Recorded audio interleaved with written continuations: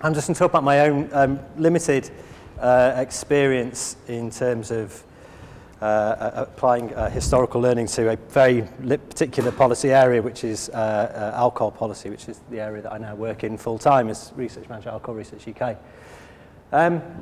My kind of background specifically in terms of this issue is really based around one book that I published in 2009 called The Politics of Alcohol, a history of the drink question in England. And that was the kind of basis of the historical work that I was asked to contribute to the various forums that I'll talk about.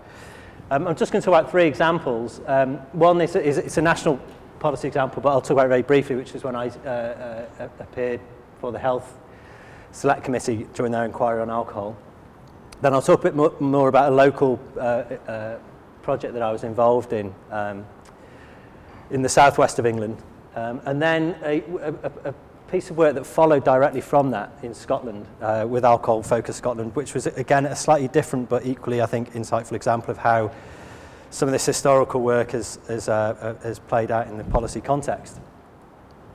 I'll just start with this. I was talking to someone about this at a conference the other week, and we were suggesting we should do a history of this graph. It wouldn't be a very long history, but for me it's personally quite an interesting one.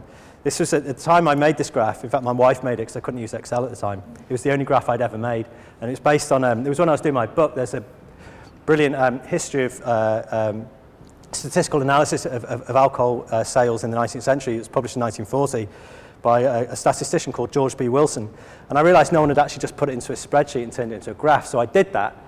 And it so happened that when I was asked to appear before the Health Select Committee, and by the way, the reason I was asked to do that was I was part of an ESRC-funded network called Intoxicants in History, and they happened to say, when the Select Committee was set up, have you got anyone who can do kind of the general alcohol thing? And they said, well, we've got someone, and I happened to be available, so I went and spoke. I think there's a lot of serendipity, actually, in these things.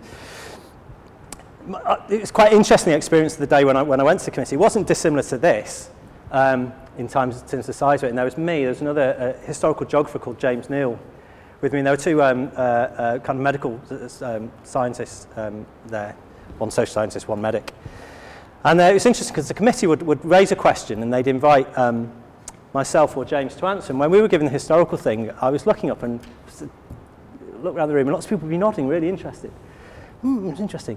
But their pens were not being lifted into their hands at all. They were just nodding away, going, that's interesting. And then they'd speak to the medical professional beside me, and as soon as he opened his mouth, they'd be going, writing down what he said. And me and James walked out, and we both said to each other, that's really funny, isn't it? They seemed to be interested in what we were saying, but they didn't really want to do anything with it.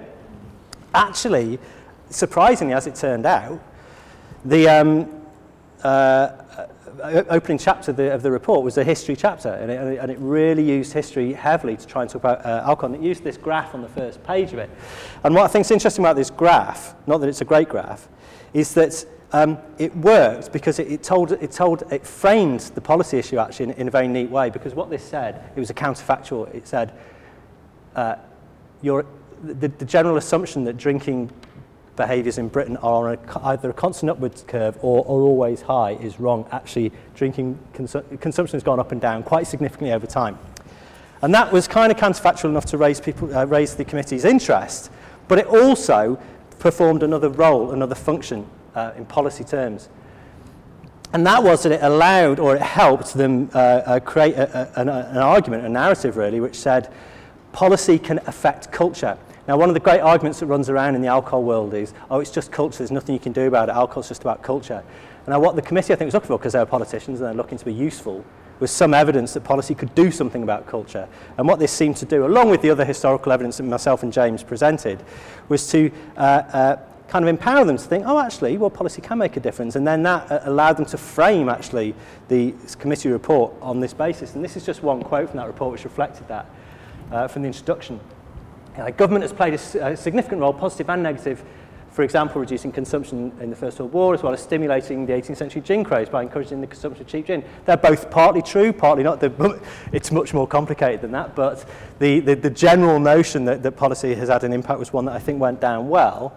And it led to a kind of fairly assertive position being taken by the committee, which was summed up here, which is in the past, governments have had a large influence on alcohol consumption. Alcohol is no ordinary commodity, and in my world that's a shibboleth which, for the public health perspective on alcohol. It's no ordinary commodity, and its regulation is an ancient function of government. And that is a clear political line that is being taken, and the justification for that, at least in part, is a historical framing, a historical narrative that they were able to draw out of some of the stuff that myself and James were saying.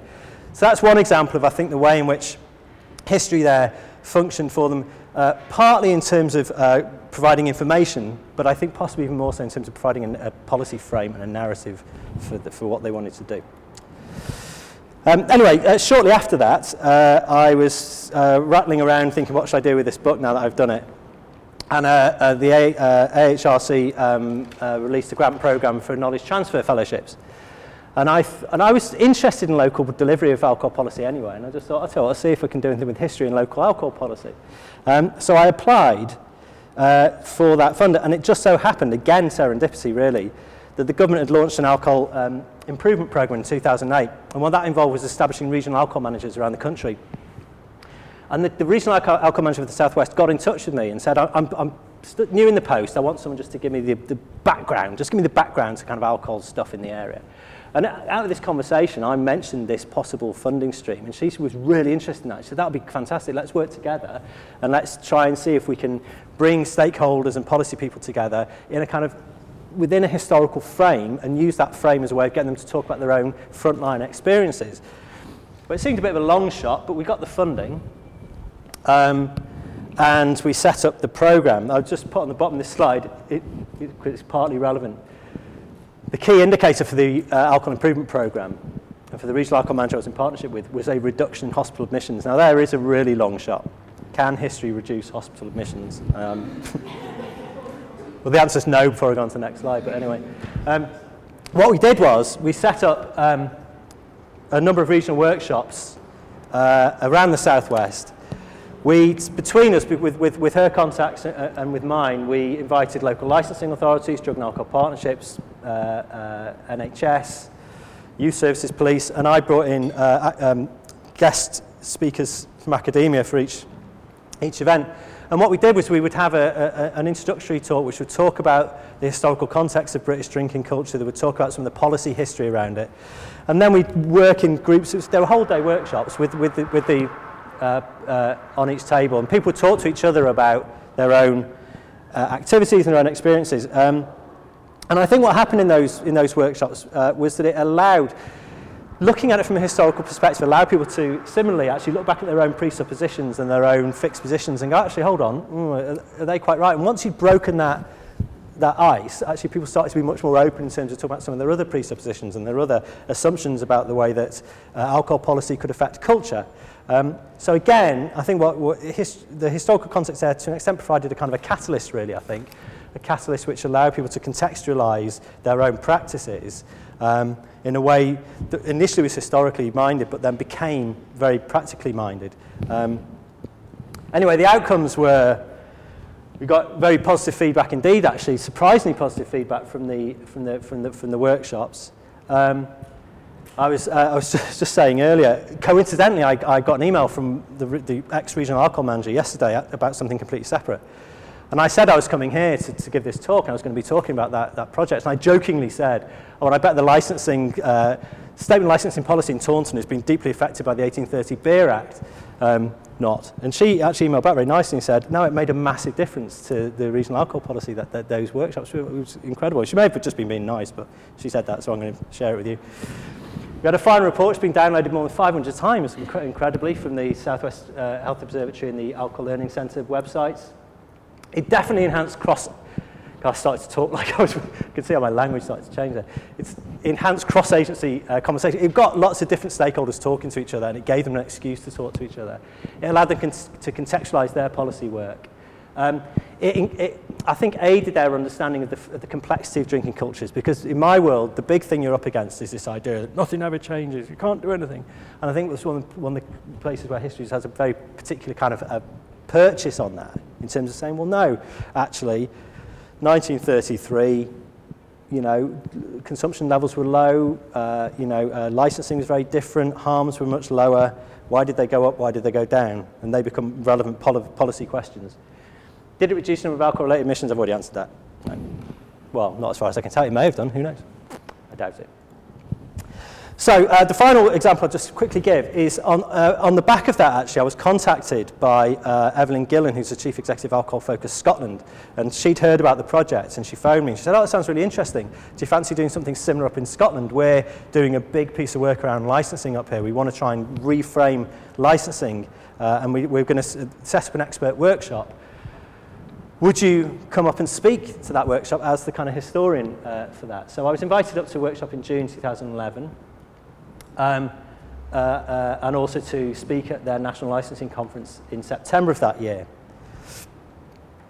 Now, the thing that seemed to go down particularly well in that workshop, which then appeared in the policy document, which I'll show you in a second, and according to Evelyn, is the thing that when they speak to politicians, they really latch onto, was again, this kind of key kind of message, take-home message, elevator pitch, however you want to put it, which was, and it was not unknown, it's not like I dug this out, I just happened to mention in the course of my report that a Royal Commission on Licensing in Scotland in 1931 wrote, a younger generation is growing up to which as a whole any resort to alcohol excess as a necessary usual practice is almost totally unknown. Now that in a Scottish perspective was completely counterfactual, it was completely counterintuitive. And I think that's why it worked, because again it allowed people to A, question their own assumptions about the way that drinking cultures work, and B, ask what was the policy context which led to that, what was the economic and social context as well, of course, and does that demonstrate that policy interventions, because there were some quite significant ones at the time, can change culture. So I think this was quite a rare example where saying no, it's more complicated than you think worked, but I think the reason it worked was not because people went, oh great, complexity, but because actually it said, oh, interesting, a different frame for the policy narrative. This actually is about now cultural change responding to policy. That's something we can get our teeth into and we can try and act on. So again, quite boiled down parts of what I was doing, turning into the bits that got mileage. So the policy outcome of that, well, Alcohol Focus Scotland wrote this report, Rethinking Alcohol Licensing, which had a historical chapter in it. It had 14 recommendations for policy. Last year, in 2010, quite a few years ago now, I got the date wrong on that, the Scottish Government launched a consultation on further options, actually it's like that, it's meant to say 2012, launched a consultation on further options to alcohol licensing. That consultation document explicitly relies very heavily on rethinking alcohol licensing as its kind of frame for where licensing should go. Now that's not because of the historical stuff that I did, it's because it's a very detailed and well thought through document. But I think from the reports I get back from Evelyn is that when they're selling it to politicians, they use the historical stuff quite extensively. Also led to, I just turned it into a journal publication as well, which is quite handy. So that's because there was very little written on Scottish licensing history, amazingly. What's that mean? Well, what do I do now? Well, I've obviously moved out of direct involvement in academia now, though I'm associated with the London School of Hygiene. But in my main job, I kind of go around and I talk to different stakeholders and different groups and different... and often it's not the history stuff that I do because I'm involved much more widely in the research field in alcohol, but I'm often called in to do the history bit, if I can put it that way, by people, which in one sense sounds a bit like, oh, stick on a historian and get the interesting history bit, but actually it's quite often people who really want to have a contextualising frame for the debate they're going to have. And I've done that at national policy conferences, national networks, stakeholder workshops, seminars. I put the Guild of Beer Writers there because I was asked to speak to the Guild of Beer Writers about 4 months ago in a gastropub in the White Horse in Parsons Green in London. That was the most scary thing I've ever done because beer historians are beer nerds and they're history nerds. So it was a minefield. I got away with it, but only by being really circumspect about everything that I said. So I often am called in to give those and they're often, again, sometimes it's people nod and they're interested and they don't really pick stuff up. Sometimes people pick things up. Since then, I worked recently in the last year with the Local Government Association on licensing. I've been called in to speak to a few PCCs around the country that set up conferences on alcohol harms. They've wanted me in. Advocacy groups quite like the historical stuff because, again, it gives them a purchase on culture change. Academic research teams, I work quite a bit with I've done some work now with the Sheffield Alcohol Group who do a lot of economic modelling and prospective stuff. But actually, I think they find it quite useful to be able to bring contextual stuff into that as well, because it rounds out that evidence. I think the point is, well, there's a couple of points to conclude with on that.